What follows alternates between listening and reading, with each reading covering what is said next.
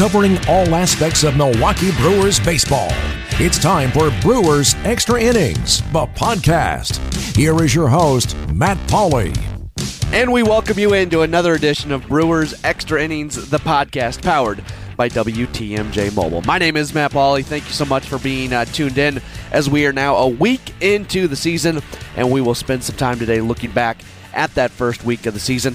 You might be able to tell my voice is not exactly 100%. I am fighting a cold, so this is going to be one of those shows where we focus a little bit more on our guest on the program than me. You don't have to hear all this as we go along throughout the course of the program today, as we've got two great guests coming on. Kyle Lesniewski, who is the managing editor of Brew Crew Ball, will come on, and also Greg Young, the broadcaster for the Carolina Mudcats, who are in their first season as the High A affiliate of the Brewers, who just got their season started. They will both be joining us this week. We are a week into the season as we record this on Sunday night. 7 games in the books, and so far the Brewers have struggled a bit. They're 2-5. They lose 3 out of 4 to the Rockies, then they lose 2 out of 3 to the Cubs. And I think the startling thing, again, it's very early on in the season. There's going to be teams that start 2-5 that have perfectly good seasons that make it into the postseason. But some of the startling things here in the first week of the year are some of the issues from last year are continuing to exist this year. The defense has not been fantastic. And we had heard that this was going to be a much better defensive team this year than last year after they were the worst team in the National League from a fielding percentage. Now, there's been plays this year that have not been ruled errors, but they've left some defensive plays on the table this year, and that's been at times disappointing. And then the number of strikeouts as well. And this is a team that has already struck out 81 times to get the season going. 81 times out of their 228 at-bats have been strikeouts, and that's a few too many. Actually, some would argue that it's a lot too many. But when you do the math there of their striking out, with the strikeout to at-bat ratio, that's 35% of the at-bats that are finishing in strikeouts. So we're going to try on the program today not to be overly negative. It's only 7 games. It's the start of the season. There's still a lot of reasons to be very optimistic about this team.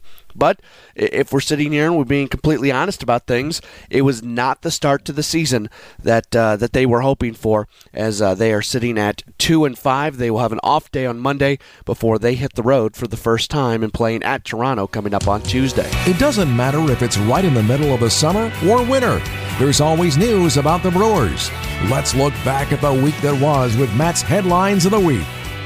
Headlines of the week, a lot of this has to do with injuries and transactions. The big injury happened on opening day when Junior Guerra hurts his calf and when he was trying to come out of the batter's box. The good news is he's not going to be out all that long, meaning half the season or the whole season, but he is going to miss a significant amount of time, as he is expected to miss about a month and a half.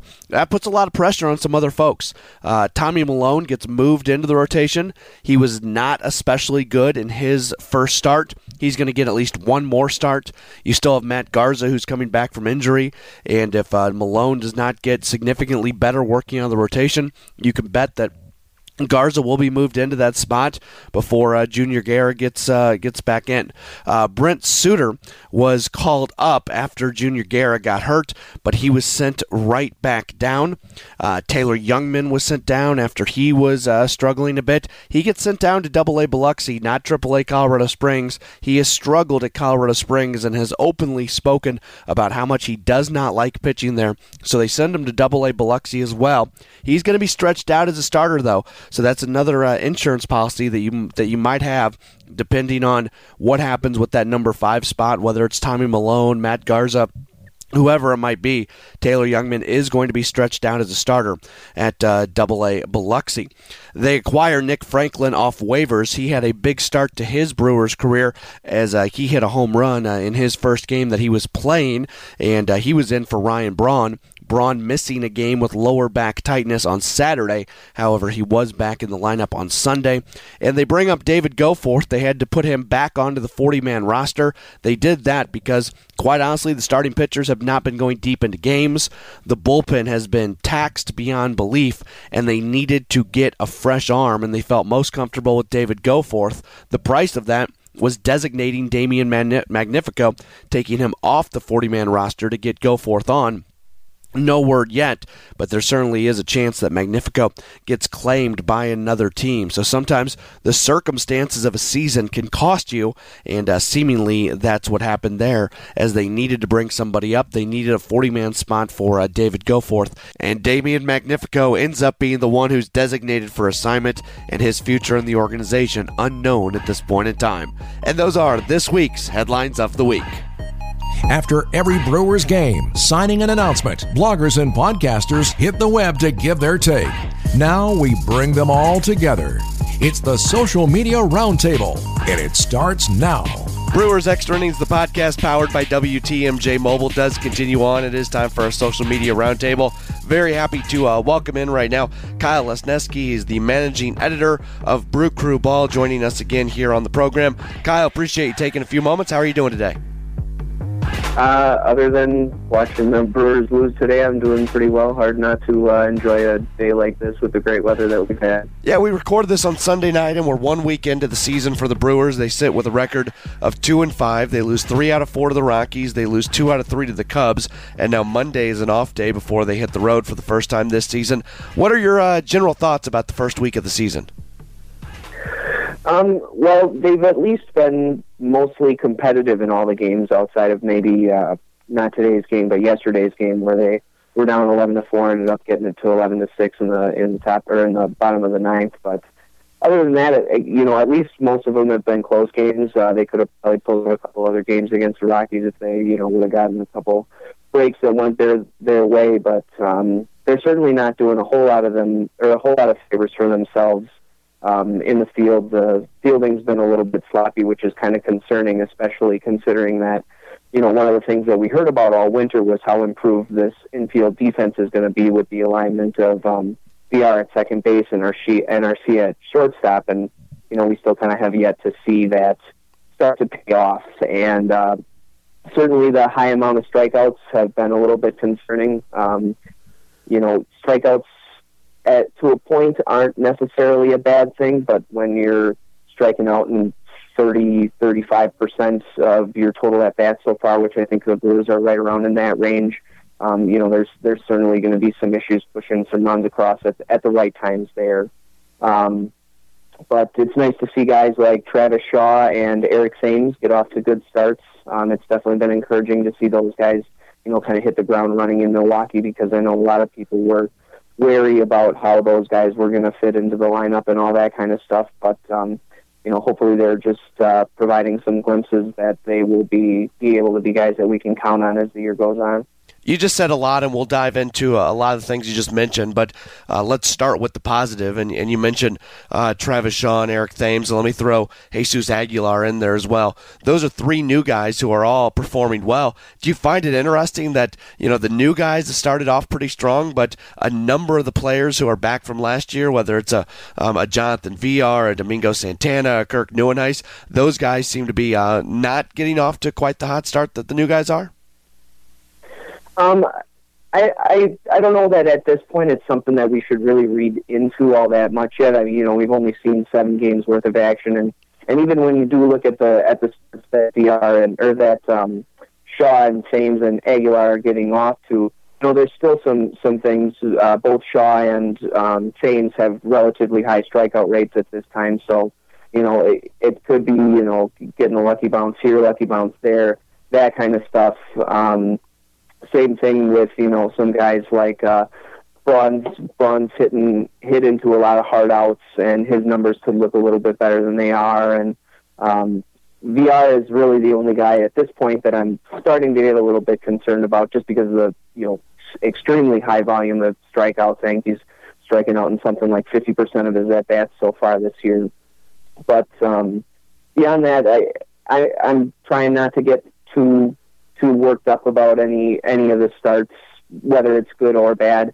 It's certainly encouraging, like I said, to see some of these guys getting off to good starts in their first seasons in Milwaukee. But I'm not ready to say that Eric Thames and Travis Shaw are, lockdown all-stars and stuff like that. So we'll just kind of have to see how it plays out here over the next few weeks as we get a little bit deeper into the season's first month here. But like I said, it's definitely nice to at least see some positive returns on a couple of the guys that the Brewers went out and targeted and brought into Milwaukee this winter. It is, though, kind of a weird time of the season because, it's early on and we want to evaluate this team, but we only have 7 games to go off of, and unfortunately there's probably more negatives than positives in those first 7 games, so we can sit there and talk about the strikeouts, talk about the fielding and everything, and you can say, well, it's only 7 games, it's a small sample size, we'll see where they're at in a month or so, but at the same time, it's all we have to evaluate this team on so far. Right, and I absolutely agree with you, too. I remember last year, through the first few weeks of the season, one of the big topics that we were covering on Brooker Ball was the awful start that Aaron Hill had gotten off to, and how long of a leash are they going to give this guy, and maybe they would be better off just cutting him loose and putting a prospect or somebody up at third base, and then all of a sudden, 3-4 weeks into the season, Aaron Hill has that 3-home run game. He goes on and is lights out during May and June, and then they end up dealing him in the beginning of July and getting a couple of prospects. So when I think about trying not to get too wrapped up in poor starts and small sample sizes and stuff like that, to me that's the first good example that jumps out in my mind, given that it was so recent just last season that Aaron Hill was hitting something like 133 through the first month of the season, and then all of a sudden he was one of the hottest hitters in baseball and actually ended up netting a decent haul of prospects at the trade deadline last year. Yeah, it's interesting you bring up Aaron Hill because this is something that I don't think a lot of people have mentioned when you think about all the dominoes. So Travis Shaw is in Boston at third. He's basically playing there every day. Aaron Hill gets traded there. He kind of takes his job in a way. I mean, Shaw was still getting playing time, but he certainly took some playing time away. Then you fast forward to this year. Shaw comes to the Brewers, and Aaron Hill wasn't even guaranteed of a roster spot. He makes the team in San Francisco, but just weird how all those dominoes end up falling and kind of the interconnectedness between Hill and Shaw. Right. It's one of those things in baseball that you really kind of take for granted sometimes how a guy performs in any given season, but in all actuality, every year these guys are fighting for jobs, and you never know how a player is going to perform on a year-to-year basis, and it's really hard to want to invest into these huge contracts and invest into these big money guarantees because there's so much variance. Even in a guy, you sign a guy like Justin Upton last year for the Tigers, they gave him a $125 million contract, and he had that big long track record in previous before he got to the Tigers, and then all of a sudden he comes out and he's only about a league average hitter, and he's really not worth that $25 million that he's getting. So like I said, it's easy to kind of take for granted these performances, the good and the bad. You see Travis Shaw last year hitting 240, about a 300 on base percentage, and then he comes out and he looks almost like a different hitter at this first week here at Miller Park. So you never know when a guy is going to make adjustments. You never know when something's going to click for somebody, and it's just really interesting to see the progression and how these guys develop and adjust throughout each season and throughout their careers. Jonathan Villar, it's been a tough start for him. I'm not as worried about him at the plate. I know the strikeouts are higher than you want him to be. I think he's going to be fine at the plate, but he doesn't look good at second base, and he should look better. Just having the experience at shortstop, yeah, there's going to be some things, whether it's turning double plays or whatever, that you might have a little bit of issue for a while making the move to second base, but he's making some mistakes out there. There's times where just the transfer from the glove to the ball to the throwing hand are having issues. What's your takeaway on Jonathan Villar and his not so strong defensive start in the first week of the season? Yeah, when you look at a guy like Villar, I mean, seeing him play, he has all the tools to be a great defender in the field. He's got great range. He, can get quick jumps on balls off the bat. He's got a rocket throwing arm.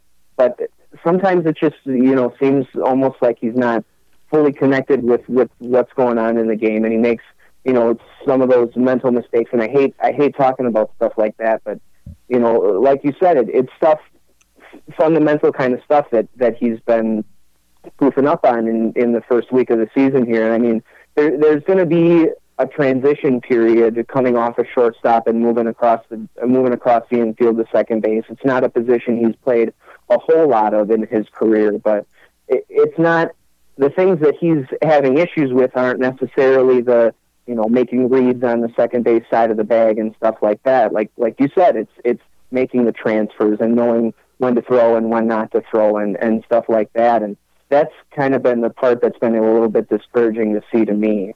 And I'm really hoping that, we've seen already this week that Orlando Arcia has kind of taken a seat for a couple of games. He's had a little bit of struggles here in the early going, hasn't exactly been, the lights-out defender in the first week here that we'd like to see. And Hernan Perez has taken a couple of starts at shortstop this week. I guess I wouldn't necessarily be surprised to maybe see Jonathan Villar get a couple of mental health days here in the upcoming couple of weeks if he can't start getting this stuff squared away a little bit better, because they got to tighten things up on defense, because it's really hurting the pitching staff and not helping those pitch counts at all. Is that a tough love message to Arcia, because he doesn't start twice, and then there's another game where he gets double switched out of the game really, really early?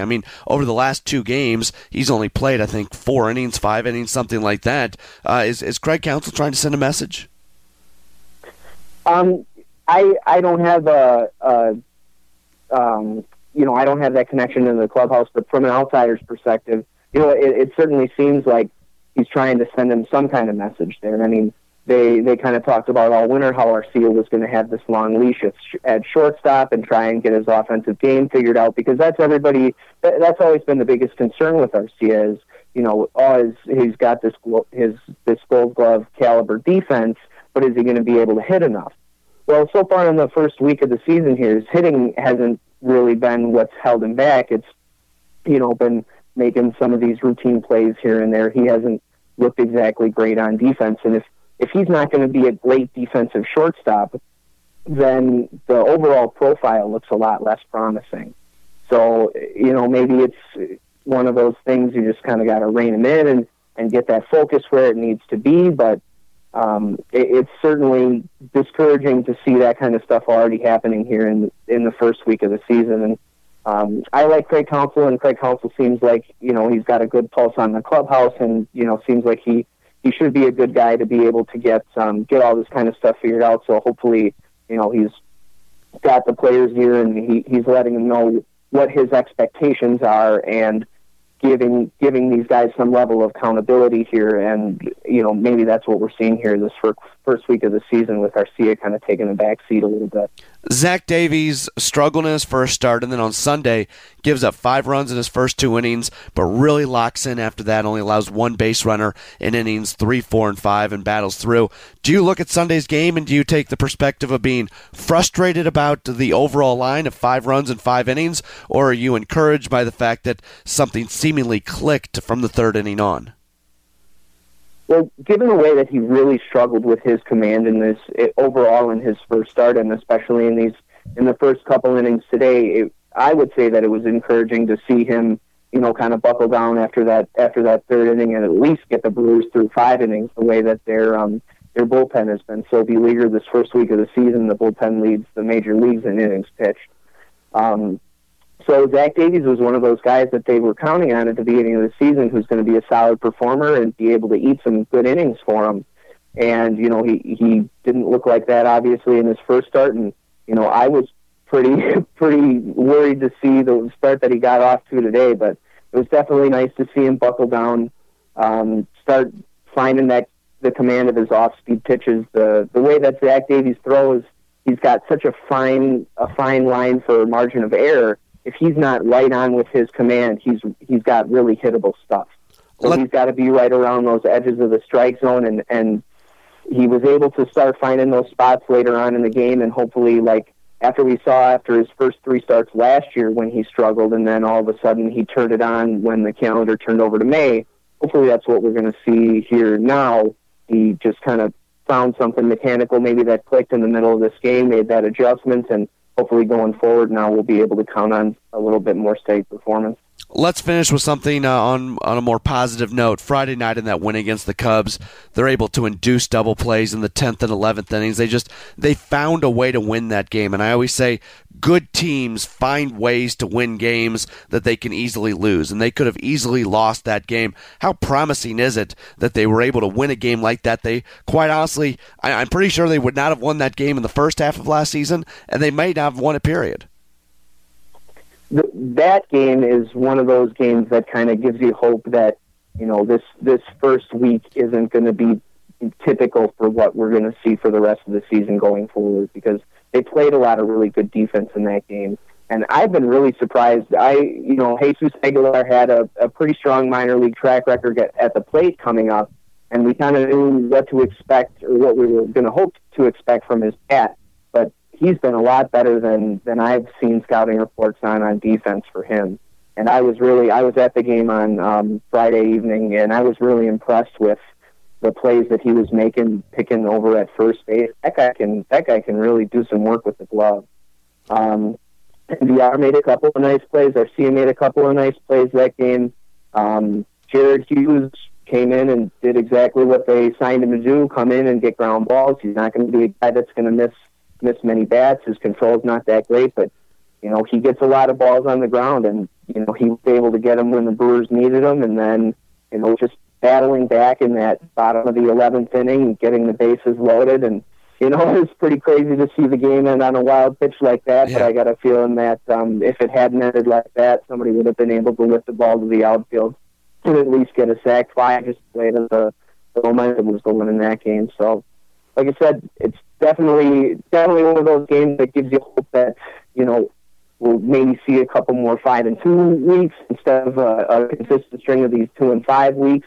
But those are the games that you want to see more of, those competitive Brewers games throughout the course of the season. So hopefully that's where things are going to start heading this week. You can read great coverage of the Brewers at Brew Crew Ball. That's brewcrewball.com. They're part of the SB Nation network. Also follow them on Twitter at Brew Crew Ball. Kyle Lesniewski is the managing editor. Kyle, thanks so much for your time. We'll get you back on very soon. Yeah, sounds great. I appreciate the opportunity. The future of the Brewers organization has never been more important than it is right now. It's time to get an inside look at what's taking place throughout the Brewers minor league affiliates as we go down on the farm. Brewers Extra Innings, the podcast powered by WTMJ Mobile, does continue, and right now it is time to go down on the farm, and we're very happy to be able to welcome in the broadcaster. He's the broadcaster and director of media relations for the Carolina Mudcats, the high A affiliate of the Milwaukee Brewers. That is Greg Young. Greg, thanks for taking some time. How are you doing?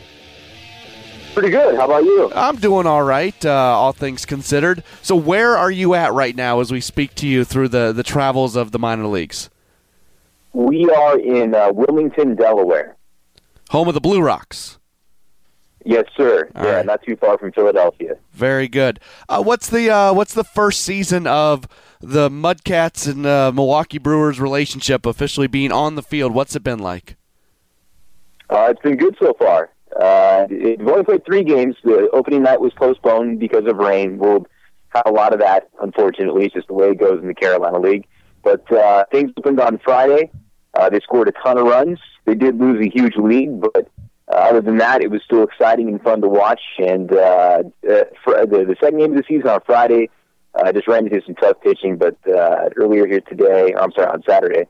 But earlier here today, another good win. So it's been good so far. This team is exciting. A lot of really good talent, obviously. When you look at it on paper, the numbers speak for themselves in regard to prospect rankings and what have you. But other than that, I mean, these guys, they seem to really care about one another and about the team game, the team aspect of it all.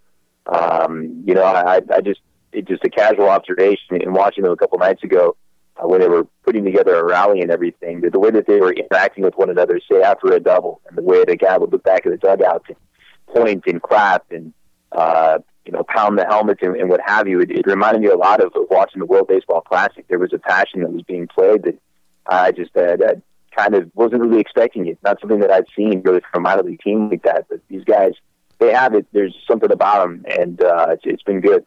We're recording this interview on Sunday night. The Carolina Mudcats take 2 out of 3 from Frederick. They'll play 3 games in Wilmington before they open up their home portion of their season coming up on Thursday night when they have Frederick once again. We're talking with Greg Young, their broadcaster. Let's go to that first game of the season. The team had a 10-0 lead. That dissipates to 10-10, and then eventually they win 15-11. It's pretty impressive to blow a 10-0 lead and still win that game, right? Yes, absolutely. It came out of nowhere. One of the things about the Carolina League is that it tends to be very pitcher-friendly, except the ballpark in Frederick. And we don't know yet about Bowie's Creek, the new park. They're going to be playing at Campbell University down in North Carolina. And then with Kinston, I haven't been to Granger Stadium yet, so I can't really speak to those particular ballparks. But the rest of this league, including Wilmington, which is where they'll start playing on Monday, very, very pitcher-friendly. Frederick is the opposite. It's very hitter-friendly, and leads aren't safe there, and the ball flies. It was very windy that night. It was cold, but very windy, so the ball carried extremely well. And, it kind of slipped away for Jonathan Olzak, who was in there, and Colton Cross, just one too many hits. Cross, it was the walks thing that hurt him. Olzak might have got squeezed on one particular pitch that helped the inning continue on, and he thought he had strike 3. It just kind of fell apart from there after that. After what ended up being a walk, he lost the guy in a 3-2 pitch with 2 outs, and the inning continued. But, it was a 9-run rally for the Keys. You won't see that a lot in this league, but at that particular ballpark, it does happen from time to time.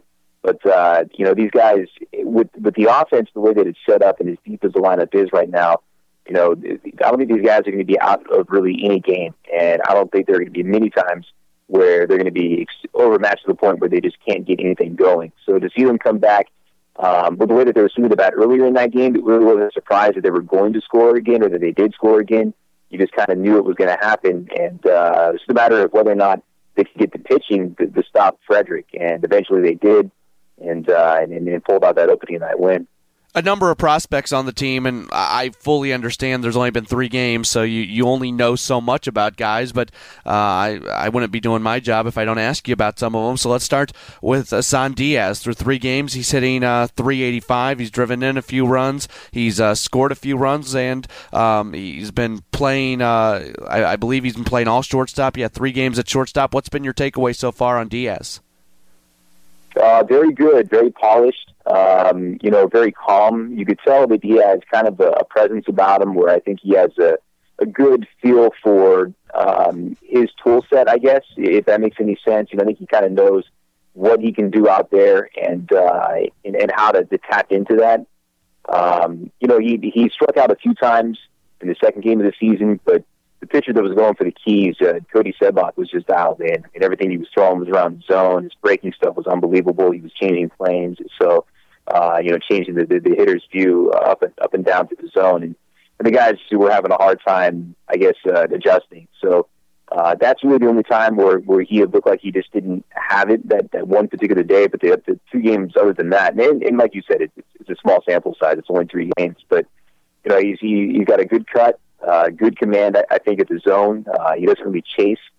He went the other way for the first time today. He had a double to center field his very first at bat and drove in a run that day. That was in the first inning. It was a 6-run first inning on opening night there on Friday. And then defensively, he's just a wizard. Today he turned a double play where it was a ball up the middle that he grabbed on a backhand, and and like I said, he just kind of has this kind of look to where he just knows where he is, what he's doing at any particular moment. He doesn't seem overwhelmed. Rather than try and rush himself and try and turn to second base to try and get a toss off to Wendell Rio, who was covering second on his double play turn, he just planted his foot, planted his knee, I should say, into the dirt, held his ground there for a second, and backhand flipped it like it was nothing, right on target. Nice hard toss to Rio. Rio turned it over to first. It was a double play, and it was a big part of the game, too, because the Keys were just starting to find a little bit of momentum, and that shut it down. And he's looked really good, real good guy to talk to too. Real good kid. He seems to really have, again, like I said, kind of a good feel of who he is and what he wants to do out there. A lot of Brewers fans are excited about Lucas Erceg after he really contributed at the big league level during the course of spring training. He has started the season out 4 of 14. Same question about him. Takeaways from him through the first 3 games. Same thing. I talked to actually hitting coach Dave Joffe about those 2 in particular today. And he said something that I kind of mentioned on the broadcast a couple nights ago about Erceg, and that he's a grinder. I mean, he's a baseball player, and he's a guy that really loves the game. There are some guys that you're around, and they're getting their work in. They're kind of going through their emotions a little bit.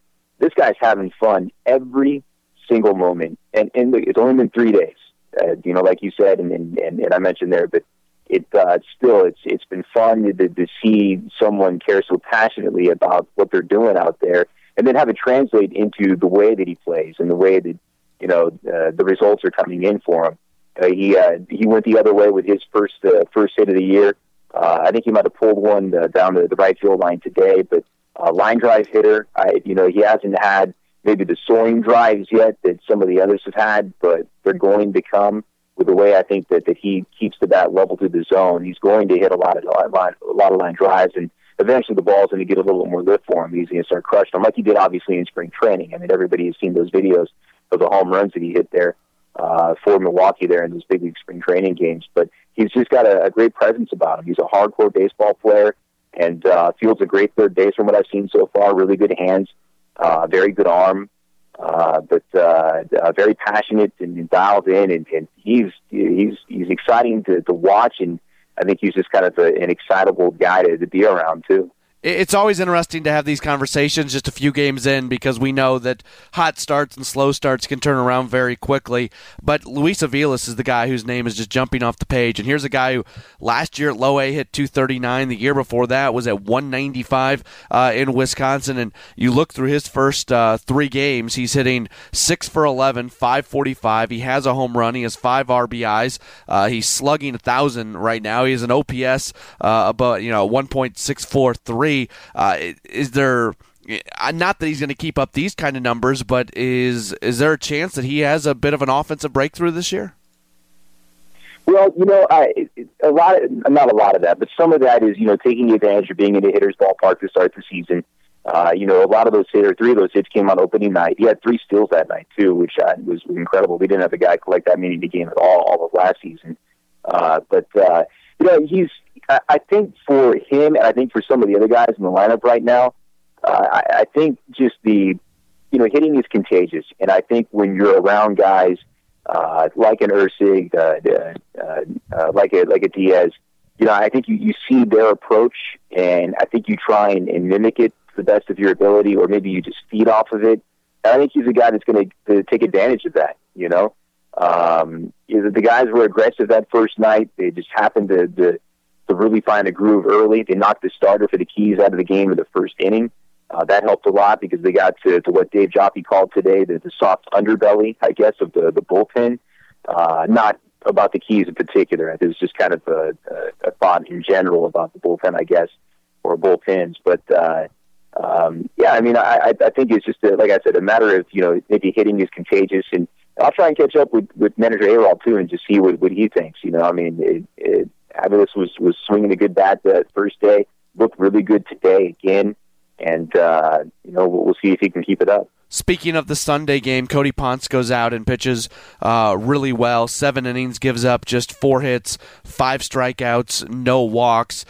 There's excitement about him within the organization as well. What was he doing to be so effective? Just throwing strikes.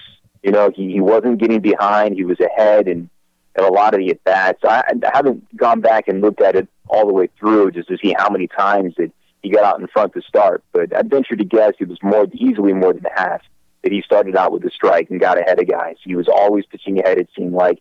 He didn't get into a 3-ball count, I think, until like the 5th inning. I looked down, and he was all of a sudden, it was a 3-2 count, and he was very close to walking the guy, and they ended up getting whoever it was out, I think, on a ground out. But, maybe the Keys were being aggressive, I don't know, but I think he was just throwing strikes. He was challenging them to put the ball in play. When they did, the defense made plays. The only error today was the one by Diaz. It was a liner that kind of tricked him a little bit. I think he was expecting it to carry hard enough and far enough to get maybe about chest high to him, and all of a sudden it had enough topspin on it where it did duck down in front of him, turn into what could have been a routine grounder if he was able to charge it at all. But it ended up being that it kicked away. So that was the only error of the ball game, and that was the only time that the defense seemed to have any kind of issue whatsoever in making a play behind Ponce. But he was great. He'd thrown a lot of strikes. Was very efficient. Just didn't really make any mistakes, and with that, it kept the ball down too. There weren't a whole lot of soaring deep drives at all today. A lot of ground outs, and he looked really good, really good. We are talking with Greg Young, the broadcaster for the Carolina Mudcats, the High A affiliate of the Milwaukee Brewers. Your guys' manager is Joe Aralt, and again, with the transition going into the Brewers, I know everybody on the staff and everything it's different. What have you learned from, and what kind of manager is Aralt? He's exciting, I guess is the best way to put it. I had two people reach out to me when it was announced the Brewers were going to be our new parent club, just about manager Aralt and the kind of manager that he was. It was two other broadcasters, and they said, "Get ready because you're in for a wild ride." And he's intense, but he has fun. The guys feed off of that. It's a loose bunch, and because of the way that he manages. But I know that he's really excited about these guys. I caught up with him on opening nights to get his general thoughts on the club, and he said that on paper, obviously, there's some big names that are there. But it's an exciting bunch. They play well together, and he's looking forward, I think, to seeing how they continue to grow throughout the year. I think he's just going to try and point these guys in the right direction and just see what they can do. He's eager, I think, to see what he has as far as the talent, and if these guys can really live up to the hype, if you will. There's some big names on this team. Minor League Baseball said, it's one of the top 5 or 6, I think, teams in minor league baseball in regard to the prospects that are here. They label them as a stacked group.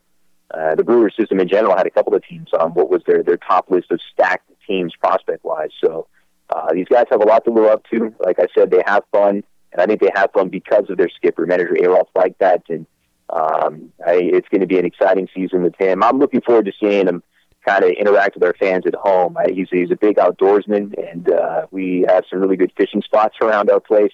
So I think he's looking forward to that, and it'll be fun to kind of see him, enjoy himself in that regard too, back at home and with some of our fans there in Zebulon. After the series in Wilmington, you return home to open up Five County Stadium for the year, coming up on Thursday night. What is opening day like for the Carolina Mudcats? This is my third year. My first year we opened at home, and opening night was very cold. It was also very wet. It was raining that night, so that wasn't the greatest of experiences when we officially opened at home that first season. Matter of fact, the team was no hit that night, so that was a tough one. But opening night is always fun, no matter where you are, no matter what the conditions are. When we opened up on Friday in Frederick, it was a fun atmosphere, and I think we're going to have the same thing at our place. We're actually going to spend a big part of the weekend kind of celebrating the new relationship with the Brewers. So we'll kind of make it as much as we can, I guess, our ballpark Brewers influenced. And, everything we have is red, so we'll mix in the blue wherever we can to try and fit that in there. But it's going to be a good time. We got a great fan base, some fans that really, really care about baseball. They're really smart baseball fans. And I know a lot of them are very excited, not in particular about this group of players. I think they're excited about any group of players that they get, but they're just excited about baseball. And they're excited about the Brewers being a part of it here. And it's going to be a lot of fun. And I think these guys will really enjoy playing at our place. It's a ballpark where on certain days the ball carries really well. Some days it doesn't. But I think with this particular group and the number of power lefties that we have, I think it's a good chance they could do some damage there in the short porch and right. And I think it's going to be just a lot of fun to see them get used to playing at Five County Stadium and really also find the gaps there and get off and run. It's going to be, I think, fun to see a guy like Jake Gatewood who runs well for his size, see what he can do getting balls down the line. Same thing with Weston Wilson. Those guys, seeing them get out and running a little bit. Troy Stokes Jr., too. He put out some good swings, and Frederick had a good series nearby his hometown there in Columbia. So, it'd be good to see these guys at our place and see what they can do and do some damage there at Five County. I know you've been on the road. I don't mean to put you on the spot here, but you talk about celebrating the relationship with the Brewers. What kinds of things is the organization trying to do on opening weekend? Just various on-field games and what have you that we'll try and, I guess, make it as much like the Brewers experience as possible. But a lot of the presence on the video board will be Brewers inspired. I think we've efforted to try and get a former player out. I don't know the final details on that, if it's going to happen or not, or who that might have been. But our promotion staff does a really good job of having fun. That's kind of what the Mudcats have been known for a long time. They were one of the first, I think, minor league teams really to, number one, put together the brand of a goofy-looking catfish, obviously, here with the Mudcats, but, to adopt that and have fun with the logo and the look and the feel of the game. So, we do our best to put on a good show there at Five County Stadium, and we'll try and steer it more towards a brewer-friendly atmosphere, I guess, for the fans at home, just so that they know that it's a new era for us, and we're excited about it. They should be too, and we're going to take full advantage if we can of the great young talent that's coming through this system. You got to get the racing sausages out there at some point, right? We'll do what we can. We have done similar races in the past, but we don't. I know we have a hot dog suit. I know we have a banana suit as well. That's actually, I think, it's surprisingly, I think, a Halloween costume that our our head groundsman, our stadium ops person, Cameron Olson. I think I mentioned him last time too. He's a huge Brewers fan. He's busted out that costume, and they've done some races like that. So maybe we will. I don't know. I'll have to ask and find out, or I'll wait and see. But we could have something like that in the works. If folks want to tune into what you guys have going on, what's the best way to listen or watch the broadcast? Well, you can do both. Our radio broadcast is available via TuneIn Radio and the Mudcats website, carolinamudcats.com, just like it is for most minor league baseball teams. We also stream our games live via MILB TV, so if you have the online subscription, you can watch games there. The online radio broadcast is streamed through that, so you get both the video and the online audio. We put on a good show as far as the video is concerned. We treat it as much like a TV broadcast as we possibly can, so that'd be a good way to check it out. And again, the online audio, carolinamudcats.com, the best way to find us. Well, people should know, you guys, we're recording this again on Sunday night.